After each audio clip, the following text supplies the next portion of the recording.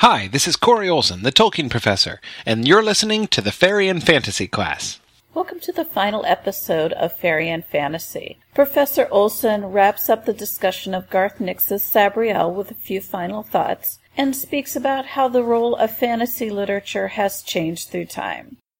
I want a couple final thoughts just to sort of wrap up our final discussion of Sabriel, as we didn't exactly leave that on a highly resolved note. And I just want to come back to that final question that is the last question, that question which is on the final page of the Book of the Dead. Does the walker choose the path or the path the walker? And I think that it's kind of pointing outwards to some of the larger trends that we were beginning to suggest at the end of class. I think that we can see, essentially, both elements in operation. There are obviously places where this story is asserting that there is a higher order that dictates what happens and what doesn't happen, or at least what should happen and what should not happen. And we can hear this very clearly in certain places, such as, for instance, the last lesson that Sabriel's dad gives her before he goes off and dies, accepting his own death. Everyone and everything has a time to die. That's a rule. That is a structure which seems to... so that is a path. There is a path that is laid out for people. Now we can see with people like Thralk, and even more, of course, people like Caragor, can choose to deviate from that path, or attempt to deviate from that path. But of course what we see, in the case of both of those characters in this story, that ultimately they are not able to deviate from it. Though, of course, notice Caragor doesn't die. We don't last see Caragor departing out through the Ninth Gate. We last see Caragor in black cat form, sleeping, with Rana hanging from his collar. So even there, in some ways, I guess you say, well, see, he did kind of escape death. But anyway, there clearly is this larger imposition of order. We can see, again, some of the instances we were looking at last time where, again, this higher order is being asserted, where the choices of the walkers are being strongly nudged by circumstances. We discussed Sabriel's birth and her sort of destiny as the Abhorsen, which sort of finally manifests itself in their refusal of her death and their kind of turfing her back to life when she seems, at least possibly or potentially, willing to pass down the current. She's not. We don't see her desperately fighting like Thralk against the stream. It's the other spirits, the other Abhorsen spirits, that stop her and tell her, "You cannot pass this way. That's not an option. That's not going to happen." We can see even in smaller ways, that is sort of less sort of structural ways, moments in the story where this same idea of compulsion is brought in, where people don't want to make a choice but don't really have a choice. Even just thinking of a couple brief instances in the last reading, when Sabriel is deciding, do I involve my old schoolfellows at Wyverley College? Do we bring this thing to Wyverley College and make our final stand there? And she, she's hesitating, like, oh, I don't know, that's a really terrible thing to do. I'm going to put them all in great danger. I think, should I get them involved? And Touchstone's comment is, they're involved anyway. Actually, there's not really any choice. There's no, shall I, by my actions, bring them into danger, or shall I, by my choice, keep them out of danger? So actually, that's not really an option. It's not really a viable choice. Just like when Sabriel is talking to Colonel Horace about whether or not to resist Caragor and his army at the wall, and she says, you might just back away and let him through, because there's no point really in trying to stop him here at the wall. And Colonel Horace is like, we can't do that, right? We must. It's the entire point of our existence is to resist people trying to cross the wall. We can't possibly explain to headquarters that we're just going to sit back and let this massive army cross with no opposition whatsoever. And Sabriel's response is, you probably won't have a choice. I mean, you can choose to try to resist them or not, but it's going to amount to the same thing in the end.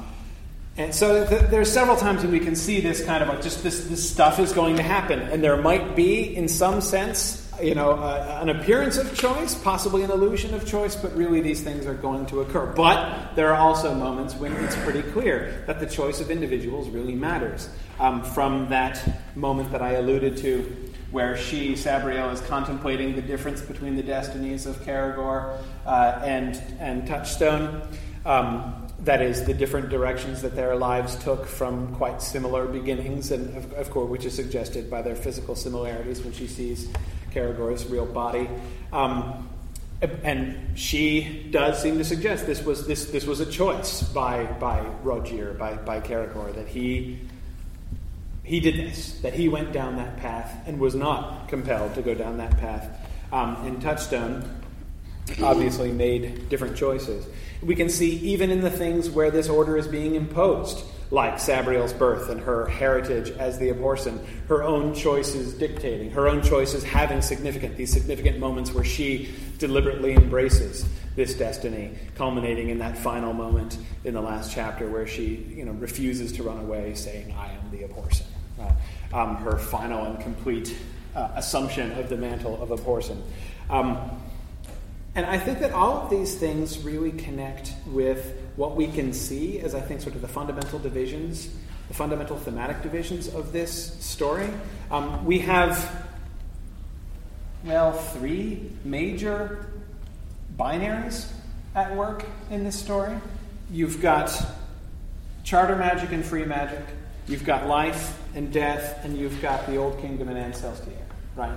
And they're not all aligned with each other. That is, it's not like all three of those things are on one side and the other three are all together on the other side or anything. But we have these three sort of major dichotomies, these fundamental divisions.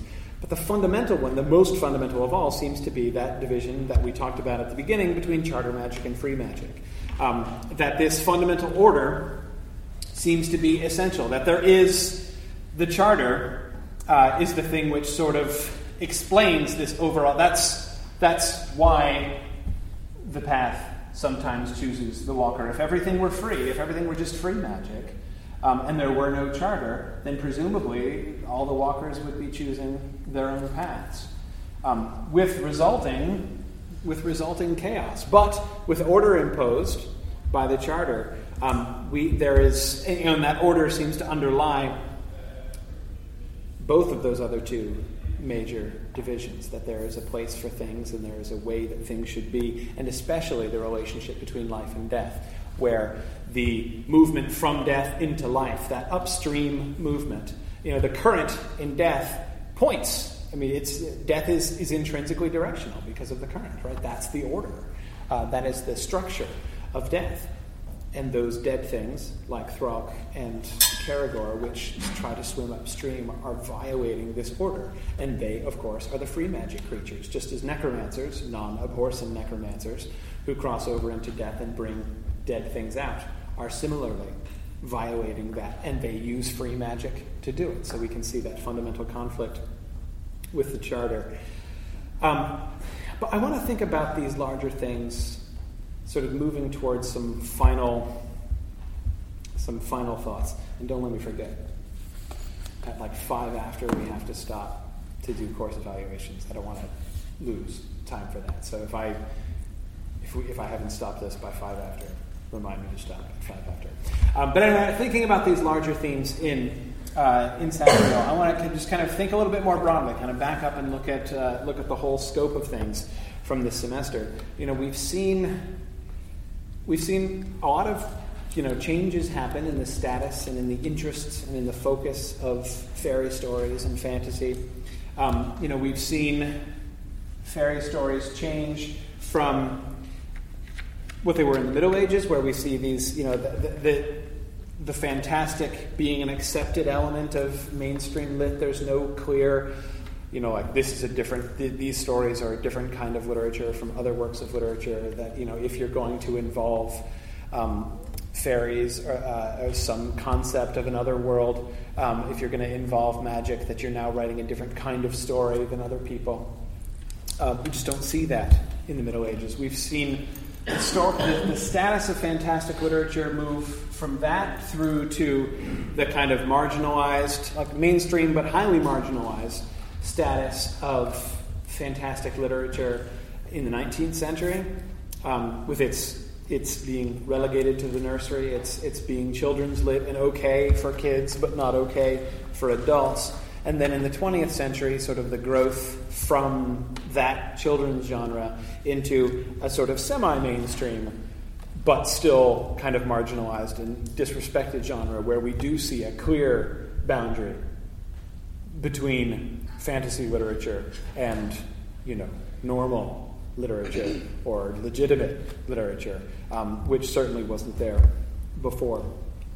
We've seen also the concerns and interests of the stories themselves change correspondingly to this. We've seen this increasing interest in boundaries and in definitions, sharper boundaries between the fairy otherworld, between magical worlds and mundane worlds, and a greater and more explicit interest in that relationship with the themes of faith and skepticism so often involved. We can see, as is plainly operative in Sabriel, that we saw it in The Princess and the Goblin, we saw it in the Chronicles of Narnia, we saw it in The Last Unicorn, this sort of assumption that sort of normal mainstream society is going to be skeptical about the existence of magic and the sort of the operation of the fantastic, that's going to be something outside the normal life, the normal experience, the normal sort of scope of acceptance of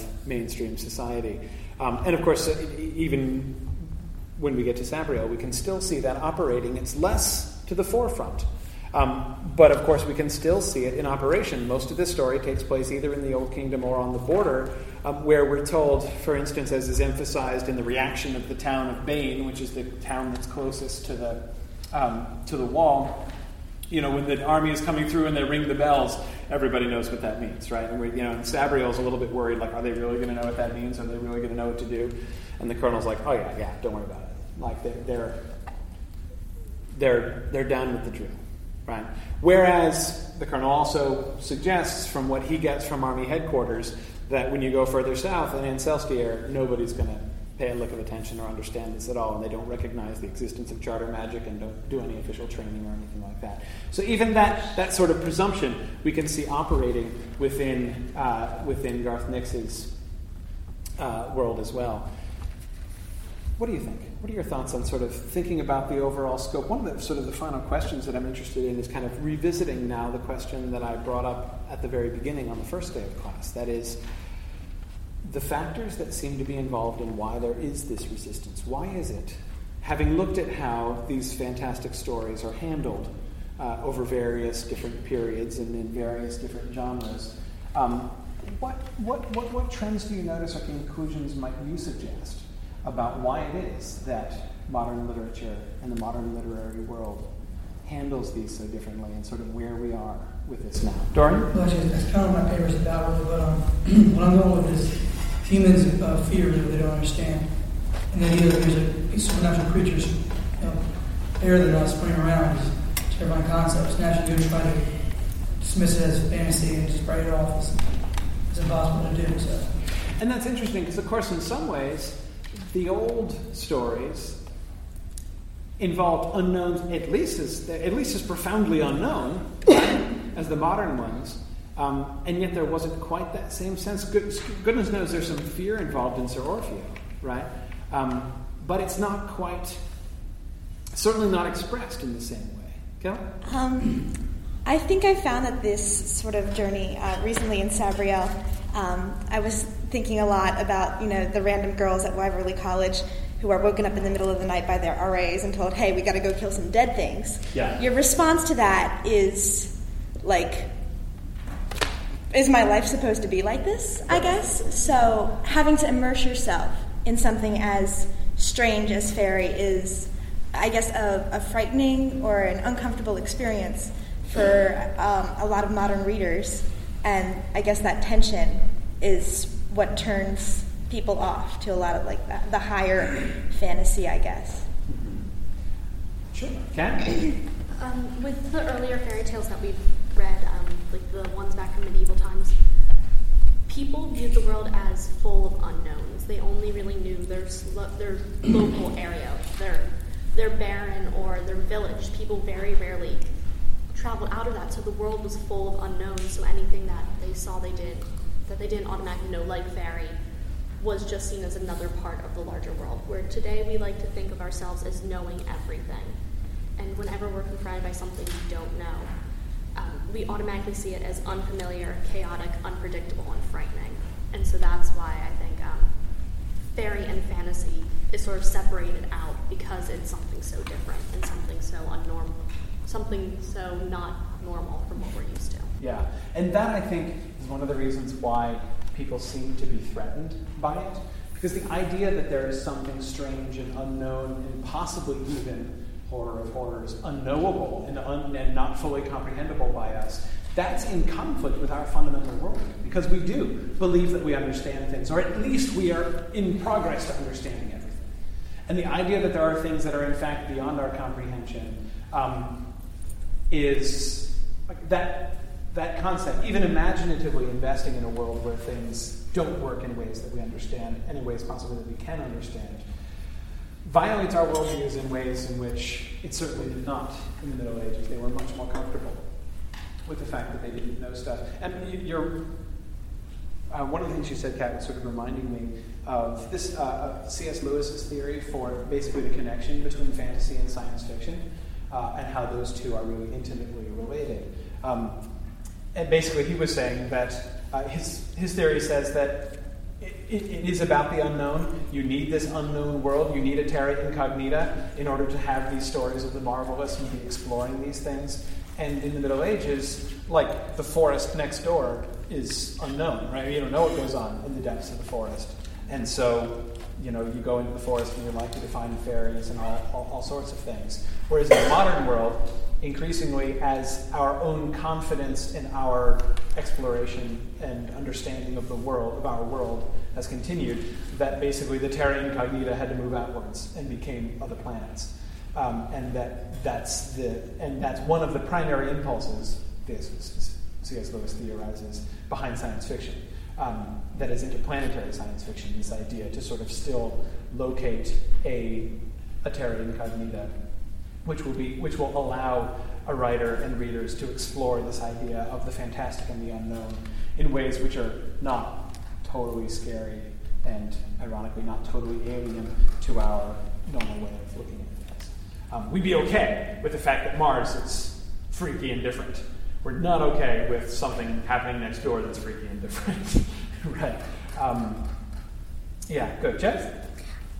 I felt the whole time for this entire class, when you first asked the question, I related it immediately to poems of Age of Innocence and Experience. Mm-hmm. And with what everyone has said, I feel like the child side of this, or this type of literature being appropriate for children, deals with the fact that they can believe in something like that. And particularly in a modern adult society, we're told that things like that don't happen, and we're forced to face these harsh realisms every day about the way the world works and hope and all of these things, that it makes it seem not plausible to occur. And it's difficult for you to, I know personally it's been difficult for me reading some of these people, like, oh, okay. And I sometimes struggle even understanding because I'm conflicting with it. I refuse to let it be real. Yeah. And I think that's a major issue. Yeah, to let it be real, I think, is a really interesting way of expressing that. In order really to get into these stories, you have to invest in it. You have to. We've been talking about like people not being willing to accept strange things, and in saying that, I'm not talking about like the real existence of elves next door. But what we are talking about is even the willingness to invest what Tolkien called secondary belief in something, to really invest yourself in a story and sort of lose yourself in it, when it violates the kind of propriety which we have been acculturated to. There can be a real sort of gap with that. And I agree with kids. Kids have not been fully acculturated into that. And interesting, I think that we can still see relics of, it's a little bit less ironclad than it appeared to have been in the Victorian era, but even now, there's still this, it's not just that kids have not yet been fully acculturated into, adult skepticism of the modern era, but they're still in progress, and so still kind of open, but they're not even compelled to do that. There comes a time, I'm not sure exactly when the time is, but there comes a time before which it's okay. And even modern skeptical adults will not say, well, you have not yet fully learned to despise this, as, one day you should, but will actually say it's okay for you. Go ahead and do that. And then, again, there comes a time, and I don't know when that time comes. Legal adulthood, puberty, I don't know, when it's not okay anymore. And honestly, this is one of the things which to me was most fascinating about the Harry Potter phenomenon. That is, and by the phenomenon I allude not to the films, but to the release of the books. When the books were first being released, and everyone was reading them, like literally everyone on planet Earth seemed to be reading them when they were coming out. And it's especially initially, it became like people slowly seemed to become more comfortable with it. By the time books 6 and 7 came out, people weren't hiding their copies of Harry Potter. Adults weren't hiding their copies of when 6 and 7. But 4 and 5, there was still this I'm buying this for my child, right? And people would apologize for having read it.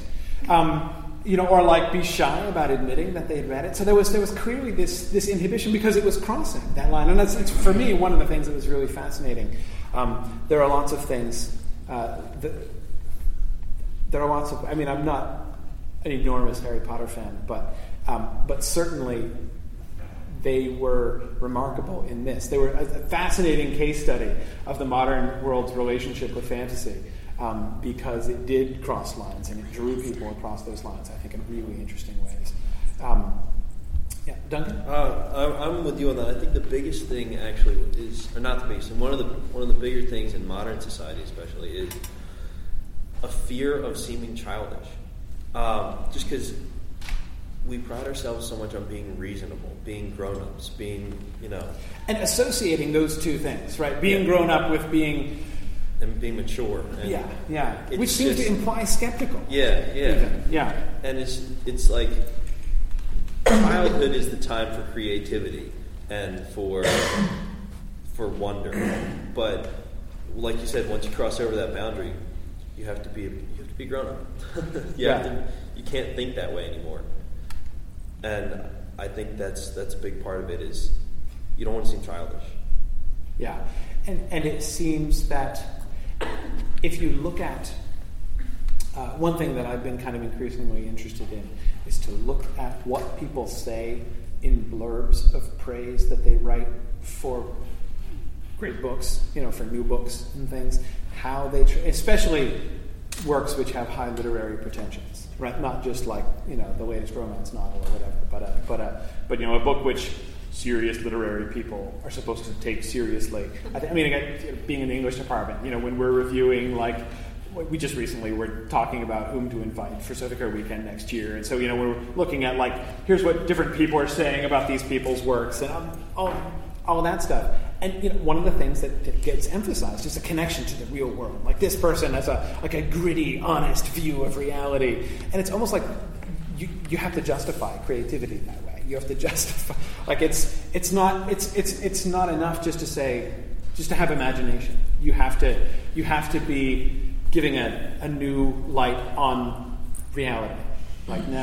This is and that does seem to be, there seems to me to be a kind of insecurity there and a kind of self-justification. Like I said, it's not okay just to be imagining stuff. Jordan? I would take issue with C.S. Lewis's definition, partially because I think that would imply that science fiction would not be my general genre. It might be slightly more mainstream than fantasy, I'm not really sure. Well, no, basically, he's arguing that they're very similar in origin, that the impulses behind the two of them are very similar. So he in that way, puts them in a similar. It sounded like you're trying to say it was more acceptable. The other reason is I think part of the underlying cause behind the shift away from one-gun theory is we have our own magic now. We have the colors and the airplanes and the microwave ovens that make cook food in moments. We have our own wizards who do these crazy things with particles we've never heard of, and who can make wavelengths, do whatever. Yeah. Goodness knows that most people that I know, look at things like the iPhone as at least vaguely magical. I now have this thing which can perform. I don't know how it works, but it can look at all the things that it can do. I mean, there's a kind of awe that people talk about. I agree, and I think we can see it's one of the things that I find really interesting about Nixon's work, and the way he's not the first or the only one, of course, to make this opposition, but the way that he has technology and magic operating separately in the separate kingdoms, and the kind of not explicit antagonism between the two, but sort of alternatives, right? In a sense, both of them are magical. They just each have their thing, right? One is technology and one is magic, but they're both, special and kind of wondrous. Remember Touchstone's reaction when he sees the loudspeaker, and he's like, "Ooh, tell me about the magic box that makes people's voices loud. That's really awesome, right?" I mean, so we can see that same kind of wonder involved there, and even like the tanks and stuff at the end, even to some extent the machine guns, right? There's a sense of like, wow, did you see the way it just ripped through that whole like bunch of dead people? That was fantastic, right? There's a different kind of wonder, but I agree that there's a kind of substitution there. It's not that it's. There's even a few explicit comparisons, like calling the children lakes and the animals as good as electric bulbs. Right. Yeah, no, I agree. Jeff? I've been looking at this class a lot about using the text in a high school classroom. And one of the big, you mentioned connection to life, and that is a huge objective in high schools, getting the kids to relate to Shakespeare by talking about the universal theme of parents sucking and divorce. And, oh, my mom's divorced. Well, then you get Shakespeare. Hamlet's good for you. Pieces like this are useful for certain students, yet when there's an objective of connecting them to real life, I end up doing things like the Chronicles of Narnia can relate to cultural differences in high schools because of different species of animals and different colors of skins, and it gets ridiculous. And I personally think that's another thing that is contributing to high schoolers not being able to enjoy Sir Gawain and the Green Knight, and instead thinking it's lame or stupid that they have to read it. Right, because there's no sense of you are entering into a different and marvelous world. Leave your own world behind imaginatively and have this different imaginative experience. It's got to be, in the end, all about the real world. And even more, as you point out, and it's kind of pathetic. Mm-hmm. And I mean that both in its modern and its old sense of full of pathos, that it has to be all about you. That is how we teach kids to read is first, think of it, all books are a mirror, right? Find yourself in the book that you're reading. And I mean, this is one of my English teacher pet peeves, is the quasi-word relatable that people use as an adjective applying to books. I found this book very relatable, meaning I can relate it to myself, which again, I find pitiful and pitiable, frankly, that is the experience of reading that one even is looking for. Like I want to see myself in a different way, and I agree. That does seem to be the way that we teach people, and the way that we're sort of compelled to do. Fight the good fight, Jess. Final thoughts. We've reached the time, a little bit past the time where I said we were supposed to stop. Final thoughts. All right. Well, thank you very much. Well, that's it for the Fairy and Fantasy course. I hope you have enjoyed listening. If you would like to continue learning more about fantasy literature, considering enrolling in one of the Mythgard Institute's many courses. You can learn about Tolkien, Lewis, and other masters of fantasy, delve into Arthurian literature, or study science fiction. All the courses can be audited or taken for credit. For further information, go to www.mythgard.org. That's MYTHGARD. The Tolkien Professor's website can be found at www.tolkienprofessor.com. As always, on behalf of Professor Corey Olsen and myself, Laura Burkholtz, thanks for listening and Godspeed.